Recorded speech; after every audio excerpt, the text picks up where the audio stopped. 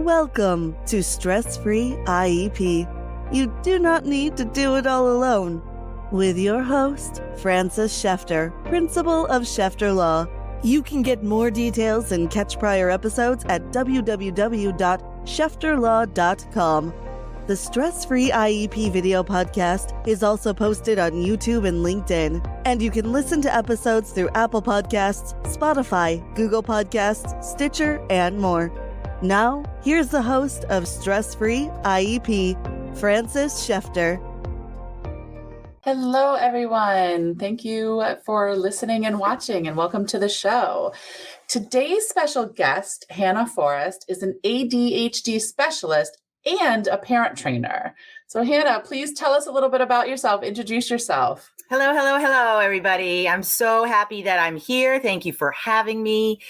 This is such an important topic, ADHD, right? And IEPs and everything. I have been an ADHD coach now for about 8 or so years. I have ADHD, the combined type, so I've got double the fun when it comes to ADHD. And I'm a parent to a child with ADHD, and I am everything ADHD. So I'm super familiar with all of the struggles that come along with it, but also, there are numerous strengths that do come along with it too, that we don't talk enough about. I grew up in Tokyo, Japan, where, and it was in the 70s, I'm going to age myself, but, it's not a culture that, really sort of celebrates the effervescent type of person, which is what I was. Super lively with the H part of the ADHD. But, growing up there, there were so many struggles that do come along with ADHD. So I decided to devote my life and career to helping children primarily, but by default, then helping, of course, the parents too, in how to parent children with ADHD, because there are specific ways. So that's just a little snippet.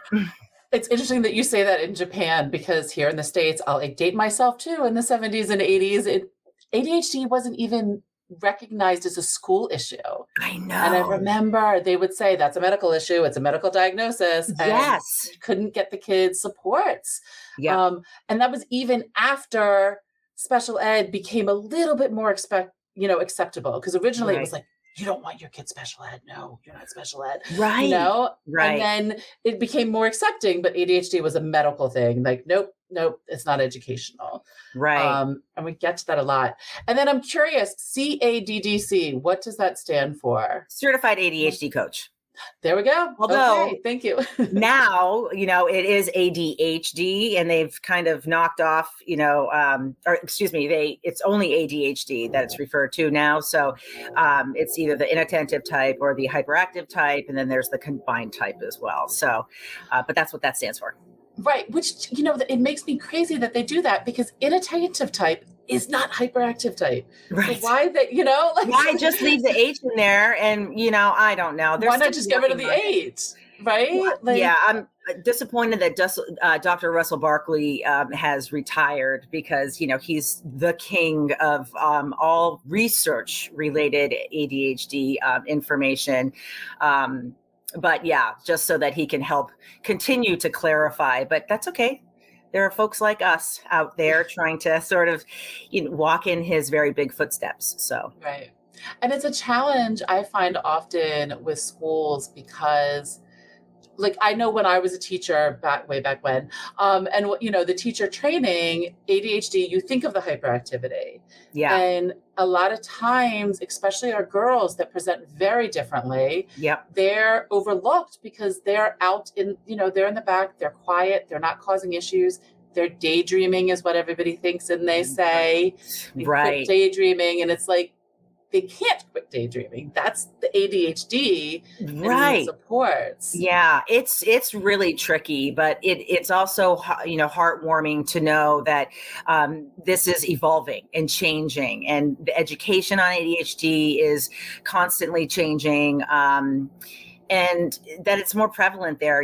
More information is out there. So I think the awareness is growing, which is terrific. But to your speaking about schools in particular, it's really tricky to expect teachers.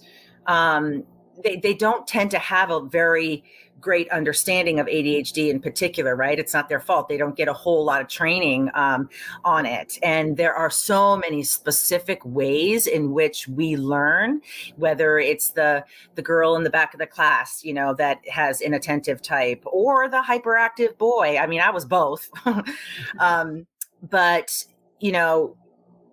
there's a lot more that is evolving in the education of it. And I'm hoping that spills sort of over to schools and teachers that really need that assistance, Right. and help. And I don't blame the teachers at all. Like, I've been there, I know, Yeah, they can't. And the reason the hyperactive type gets noticed more is because it's interrupting the class more. right. And so as much as we try to focus on everybody, when one is taking away, they get noticed and get looked into. Right. The squeaky wheel. Yeah, right. Exactly. And that's why, it's funny that you say that. I was talking to another parent this morning about when I was a teacher, that I used to say, I don't want to be that parent. And now that I'm a mother, I am happy to be that parent, because we have to, and that's why, a lot of what I do what I do because I want to help other families and parents learn how to advocate for their children. Right. And that is such a valuable tool. I mean, parents, when their child gets diagnosed, they basically have one option that their pediatrician, generally speaking, offers, which is medication. There isn't a sort of, and there's this, and there's this, and there's this, which is unfortunate. But of course, we can keep trying to change that too. But so what you do is so incredibly important, being sort of the hub of being that support for parents is so critical. They just kind of get this diagnosis and they're just swimming out there in, information land, and they don't know what to take. So kudos to you for what you do. It's hugely important. Yeah. And I mean, that's why my YouTube channel and the show developed, was because talking to more families. And, I've talked to a lot of families that come to me and I'm like, you know what?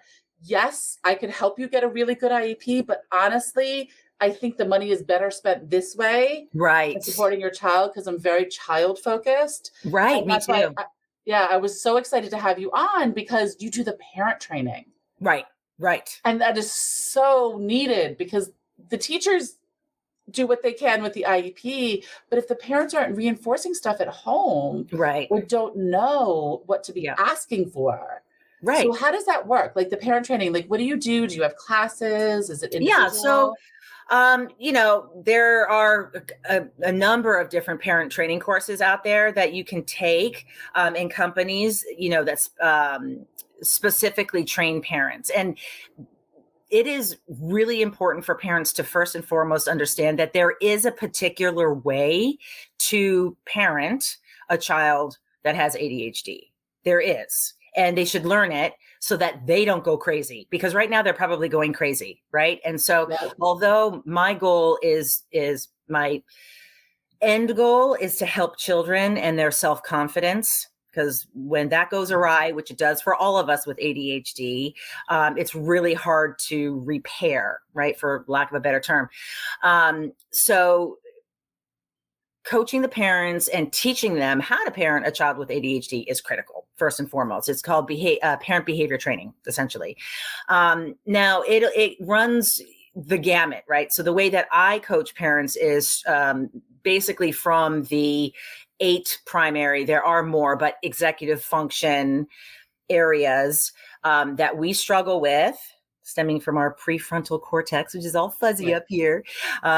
This is where the doing of things is housed in our brains. And this is where the knowing of things is housed. And our knowing of things is fine. It has nothing to do with intelligence. And, that word is getting out. But there are ways. Let me give you a simple example of something that happens every day, all the time with parents. They are asking their son, Johnny, who has ADHD, to, okay, Johnny, go upstairs and get your PJs on, brush your teeth, and don't forget to whatever it is. Johnny then goes upstairs and he sees a little fuzz on the stair and he picks at it and he looks at it. And so far he's heard what his parents have asked him to do, but he has just lost 2 out of the 3 things, right? It's just gone from his working memory. And so by the time he gets up to the top of the stairs, he probably can pick out, oh, teeth. Maybe I need to brush my teeth, right? And then the other things sort of get forgotten. And what, unfortunately, if the parent isn't fully aware of the working memory, being able to hold information and then executing a task, if they aren't aware that that's an executive function that their child is struggling with, they may see that lack of following direction as being disrespectful. And then so the parent goes straight to being angry. So first of all, my greatest joy is being able to lift the parent's stress level, right? I'm bringing down their blood pressure and I'm raising their child's self-esteem is really what my goal is, so that they don't have to get angry at the fact that their child didn't do the X, Y, and the Z. Basically, all you need are strategies. So in that case, you can have something that's written down on the wall in different colors that the child can check off and having done. So it's very simple things, but without knowing that and learning that, the poor parents are in this constant state of stress and anger and frustration. And when the child, receives all of that stress and anger and frustration, it wreaks immense havoc on their self-worth, because they are saying to themselves, why can't I just blah, blah, blah? When my sister Sally doesn't have a problem with it, what's wrong with me as a person?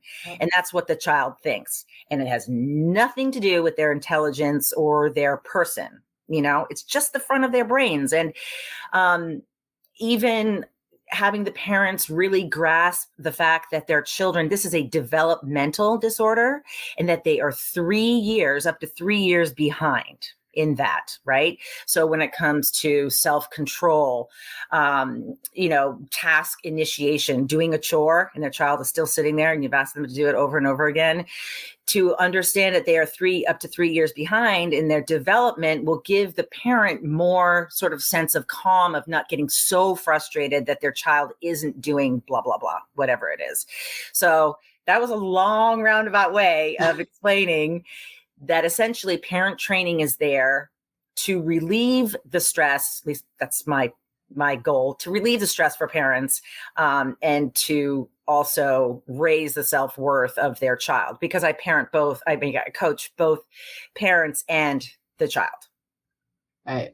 Yeah. And of course, the show's called Stress-Free IEP. That's what I'm all about, because being a parent myself, it's hard. Yes. And most recently I've been working on not losing my temper as much. Yeah. Which is a challenge. So hard. It's so hard. But I started realizing, when I elevate, my child elevates. Yep. And it gets into this thing, and none of what we want to get done gets done. Right. Where now, if I just keep myself down, so she gets elevated and frustrated and yelling at me, and it's like, I do understand that you're upset right now. Right. But we need to do this, and then we can talk about that. Yeah. Or whatever it might be. So hard. It's so hard. It is. So my middle child has ADHD, and, because she's a teen now too, that explosive anger and frustration it is so incredibly difficult for parents to remain calm throughout all of that.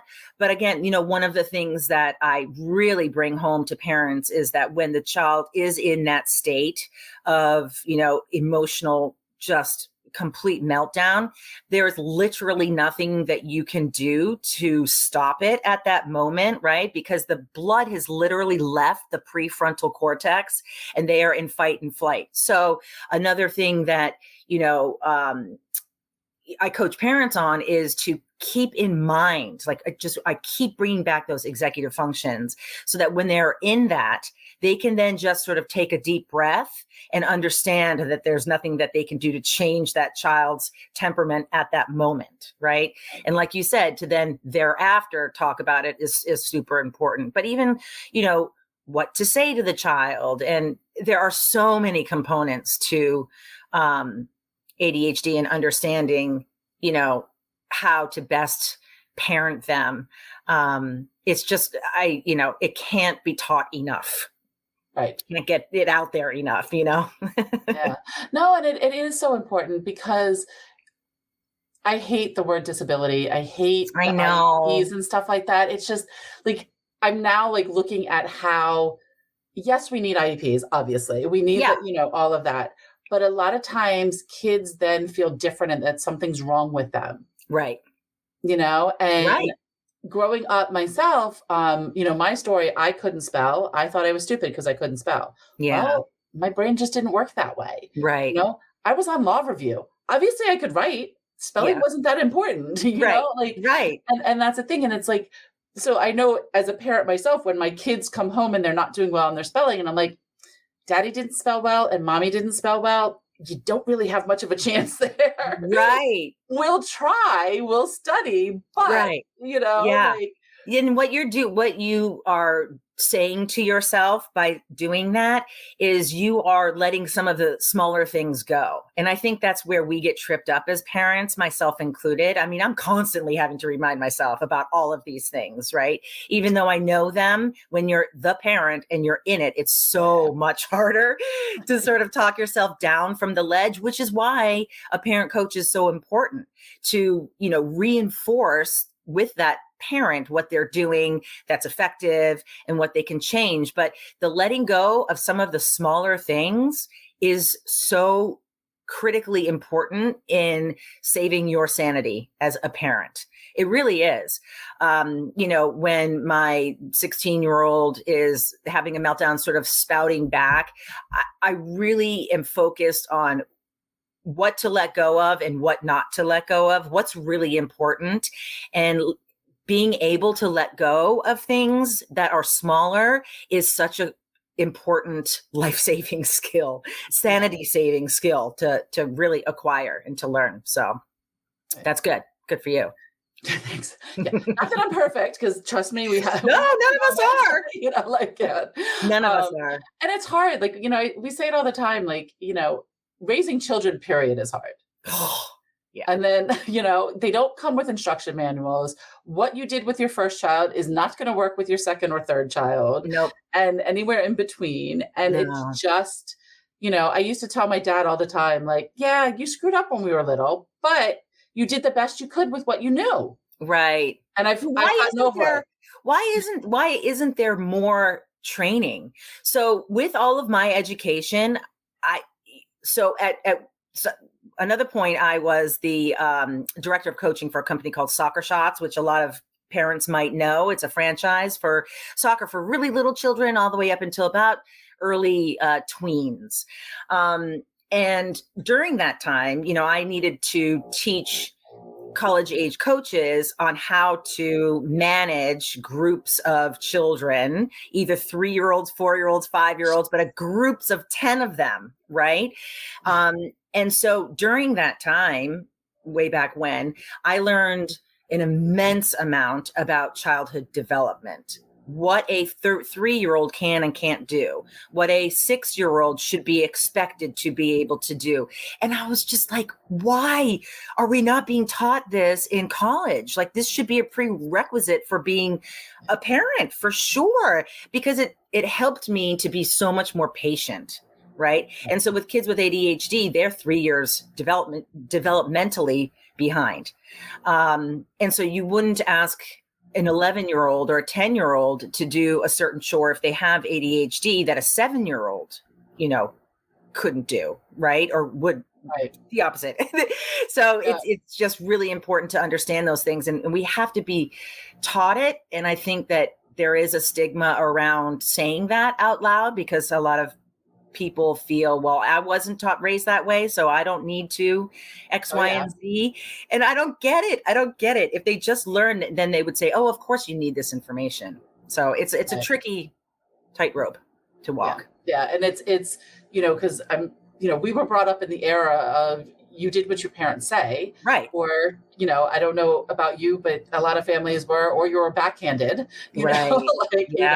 which isn't necessarily a good thing. And I definitely don't, agree with it at all. But we were brought up that that's what you did. You did what your parents told you. Right. That's not working with our children these days. It isn't. And I don't think it ever did work, honestly.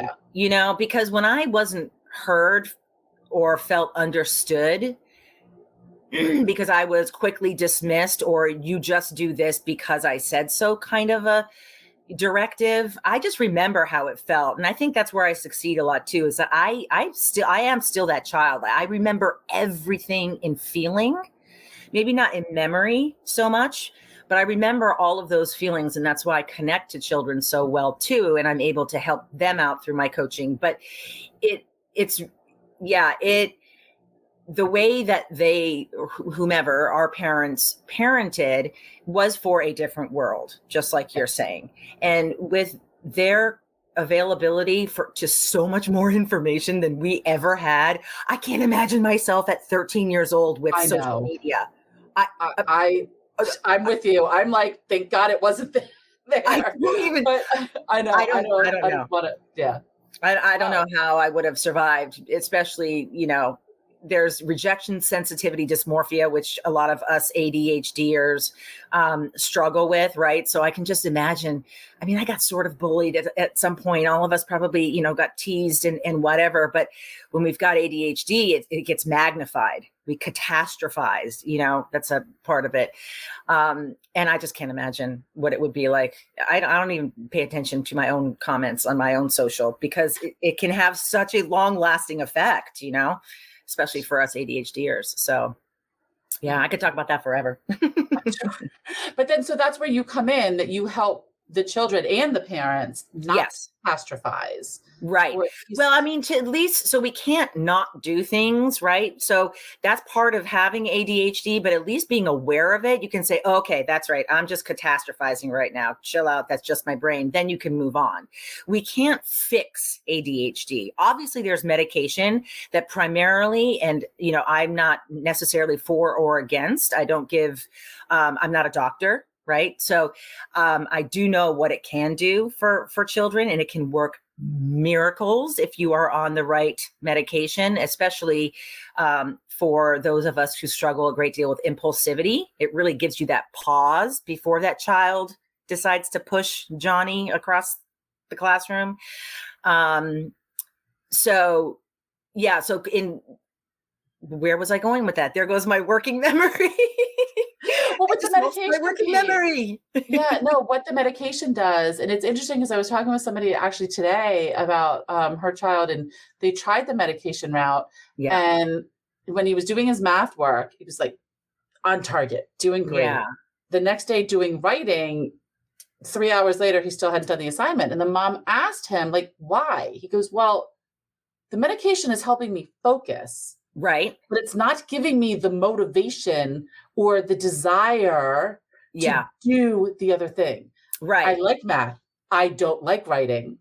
Bingo. That's exactly, that is the key. So parents, again, will often say sort of, why can he focus for 10,000 hours on his video game? And we have a problem with motivation when we aren't interested in something. And I can't stress to everybody enough that this is a physical thing that happens with our brains. It's as though it doesn't get turned on. And if it's something that isn't interesting, it is almost physically painful for us to have to try to concentrate on it. It is incredibly difficult. And, we can hyperfocus when we're interested. So that's just another fact. And again, these kinds of things that I coach parents on, you have to remind them of these things in different situations every single time you meet, because you can't explain it once and have them say, oh, that's right. That's because of this and this and this. So, there's a lot of tricky sort of parts to parent training. I think one of the things that's also tricky is getting them to understand the medical aspect of it. So I'm also a neurofeedback technician. And when I had my QEEG done, which is basically a scan of the brain waves, right, where the activity is and all of that, the whole prefrontal cortex was just red, meaning not working very well. Everything back here was green. And it was so exciting the very first time I saw that, because it was just validation, right? This is an actual medical condition, right? Where your prefrontal cortex is it's dysregulated. And that's kind of a hard thing to explain. I basically tried to explain that it's foggy and your kids need glasses to see things clearly. And those glasses are strategies that you implement in the household to make their lives run smoother, so that they remember things and they follow through on things. And I mean, gosh, I could go on and on about all sorts of things, but it's also the strategies that they need to be learning at school. Yes, it's the same thing. I do have to say, finally, executive functioning is the other thing that schools are now understanding and teaching and offering. Right. Again, it used to be, but it's not academic. And it's like, right. If a child's not maintaining assignment due dates, how is that not academic? Right. It's not reading and math. They have the skill, but they're not maintaining what needs to be done. Right. It's just, so like for ADHD, it's not happening because it's not right in front of them. So you literally should have, here's a little takeaway for at home, homework assignments or whatever. There should be a planner. It should be above wherever your child is doing their schoolwork on whatever computer. It can't be stored in the computer on tabs. If it's there, if it's like that, we can't see it. It literally has to be in front of our faces for us to go, oh, that's right, I need to do math, and just looking at it, that's critical for us. Out of sight, out of mind is just, Yep. Mm-hmm. And it's teaching, like, yes, the school has to do a lot, but as a parent, yes, it's frustrating and it's annoying to make all these checklists and make all this stuff and do this extra work, but that's our job as parents. I know. To help raise our children. And it's only annoying at the beginning because it's new, right? Yep. This is the excited part. I mean, I get so excited. I'm like, okay, yes, you're going to be very annoyed, rolling your eyes at Coach Hanna, AKA Coach Banana, to the kids all the time, because I'm going to be asking you to do this again. I got to add this. I got to add this. Yes, but it's for a short period of time because it's new. It feels like it's a lot. Once you get into the habit of just having that planner up there and the child can look up and understand, and see what they need to do, then there's more autonomy. They can start doing things on their own more. And to piggyback on that, a huge takeaway to any parent out there listening, one of the most important things to change within your household to make things run smoother is to have a very strict routine, not so much strict, but a routine that you can adhere to that is the same every single day. So for example, so the more things are, the more children know what to expect with ADHD, not with ADHD, but when they have ADHD, when they know to expect things, their life will run far more smoothly. When there are new things popping into their lives that they were not ready for, that's when meltdowns ensue. And so creating a routine, whether it be for this summer or the school year, have them still wake up at 9 or 9:30. I'm not necessarily talking about the older teens. Again, this is where parent training, is specific to different age groups, right?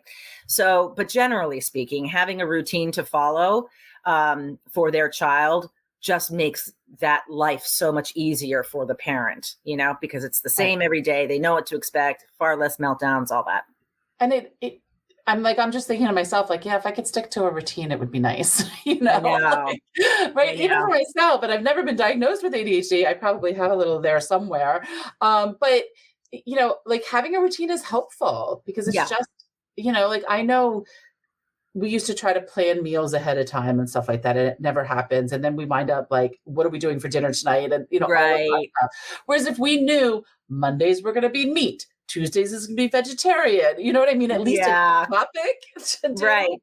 It can be so helpful. Yeah. And then how specific do you get on that routine? Right. And then what do you let go and what don't you let go of? And all of these things, they're best dealt with, people who, parent trainers essentially. And there are a lot of good companies out there, So, it's just so, so your program, I think it's called Conquering ADHD Behaviors. Mm-hmm. So how is that different from others that are out there? Like what makes you special? Like what's your... Well, you're special in your own, but you know what I mean? Like, there's so many out there right now, like there are ADHD coaches, and like, how do you know? Like what? There are a lot of companies and coaches out there. What makes mine different is that I coach the children as well. So I work on the different executive functions. It's a 6-week course, essentially. I work with the parents anywhere from 45 minutes to an hour, and this can include grandparents and any caregiver. So it's important to get as many people together to learn about this. It's once a week as you can. You might as well. Grandparents and even babysitters and whatnot often join the parents. And then thereafter, and so I'm coaching them on the different executive functions. And then we go into their different struggles throughout so some households struggle mostly with homework time. Some households struggle mostly with, explosive behavior and whatnot. And so it's very specific to whomever has signed up. So the 45 minutes to an hour with the caregivers, and then either 35 minutes to 20 minutes, it depends on the child, it depends on the day, is focused on raising that child's self-worth and self-esteem and focusing on their strengths. So I do a strengths assessment. We do a lot of one-on-one coaching of the kids, or I do around their ADHD. So teaching them about it, and then exploring their strengths. They already know what their weaknesses are, but every child, I'm telling you 1000%, if they haven't gotten any coaching or training, they are attributing all of their weaknesses as a moral failing or just a personal failing on their part. We all do. Right. Because, that's the response we get from society, because we aren't able to do the easier things. But we are very intelligent in many ways and have a ton of strengths. And so it's uncovering those that is super important. I just wish I could help fewer children get into trouble for things that they can't control. It just makes me tear up, when they can't control something. Don't even get me started on that. And they're getting screamed at. Yeah. The work I did, in the delinquency courts, it just, like it's such a challenge. And even, my manifestation and determination meetings and stuff, it's just like, how can you say it's not? Well, they know better. I'm like, no, they don't. No. Yeah.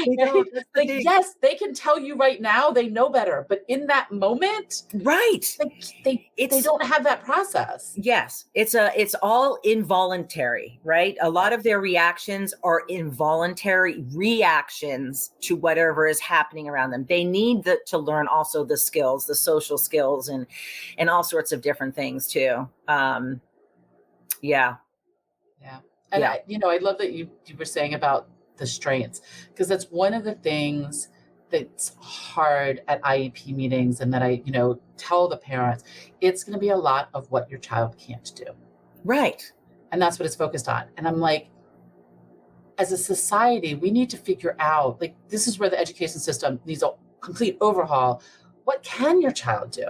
Right. Let's focus on that stuff. Yes. Like, okay, every child's not going to be able to spell. Why are we doing weekly spelling tests? Right. Like, yes, I understand you need to learn to spell, but in reality, who knows how to spell these days? Right. Predictive writing, So if they if we can't change that, right? The likelihood of us being able to change that is pretty slim. However, we can say, okay, teacher A, here's a stack of, cards where the words that they need to spell are now put into a song with a rhyme. And that you're going to give to your kids to take home who have ADHD. And that's going to be their way to learn those words. Like, they need those tools, right? Like, if we hear something and we can sing it, or, we've got chopsticks and we're drumming to like the A, B, C, D, whatever it is, that will sink in for us. And so the teacher then needs to have those tools ready and available. So maybe that's what we need to create, more of a package of, I don't know, some kind of like toolbox for the teachers, not just teaching them, this is what you should know, and this is how you should respond to a child with ADHD. But here are the tangible things that you can give your child with ADHD to take home to study for spelling, to study for math, like create something like that. See, that's one of our strengths, is we have great ideas. We just can't implement them. Right. Exactly. No, it's true, because I remember, so I was originally a general ed teacher, a general education teacher. And then I went back for my master's in special ed. And I remember in the classes, like, why didn't they teach this to general education teachers? Right. Because it's not like the techniques you're using to teach an ADHD child is not going to work on a neurotypical. It's going to work on everybody. Yes, it does. Yes, and it does. I do have to say, Montgomery County has gotten better, at least with math, with how they're teaching math in all the different ways. Yeah. It's still mind-boggling for us that learned how to carry the one with the decomposing, whatever the heck that is. I know. Decomposing numbers. But it's still a different way to help tap into the kids that do it differently. Right. And it needs to happen everywhere. Yes, for sure. I feel like we could talk forever. And I just noticed, like, right? What's such an important topic, and it's just, like, I love that you're open and honest that you have ADHD, you have ADHD children. And I think that's where the connection is. Yeah. Of how somebody is better, because, like, I don't say better, but how do you know a coach is a good fit? Yeah, I think they should either have, so they don't have to have ADHD, right? But the what's happening with the children internally, if you want to work specifically on your child's self-worth, if you feel like that's a super important piece of it, then definitely hire a coach that has ADHD, because we can relate on a level that others can't really. Right. They can learn about it, but it's that deep, deep, deep sort of, I don't know if it's like a dislike for just the really bad, poor self-esteem that we tend to have because of everything that we've gone through as children. It's really important for the parent to have somebody that really understands that to the core, So, right. Yeah. And also, just before, I know that we have to go because I could keep talking forever and ever, but I do want to say that because of the fact that ADHD is so, it's a mostly hereditary disability, which we don't like to say, but it is. The parents are struggling in a different way too. So parents who have ADHD, they absolutely need to understand themselves. And also, it's amazing. I find parents that have ADHD are harder on their children that have ADHD. I think because they struggled so badly, they don't want their child to struggle the way that they did. So they're so much more intense about, don't do this or don't do that, because they know the repercussions. Yeah. And so that's important for them to grasp their own, to learn all about it. Because we need our own parenting help, us people that have ADHD. I know it takes a village. It does. Right. I thank God for people like you, though. I'm so happy that there are people like you out there. And I think that there's people like you, because it's the same thing that parents, you get that new diagnosis. Parents don't know where to go.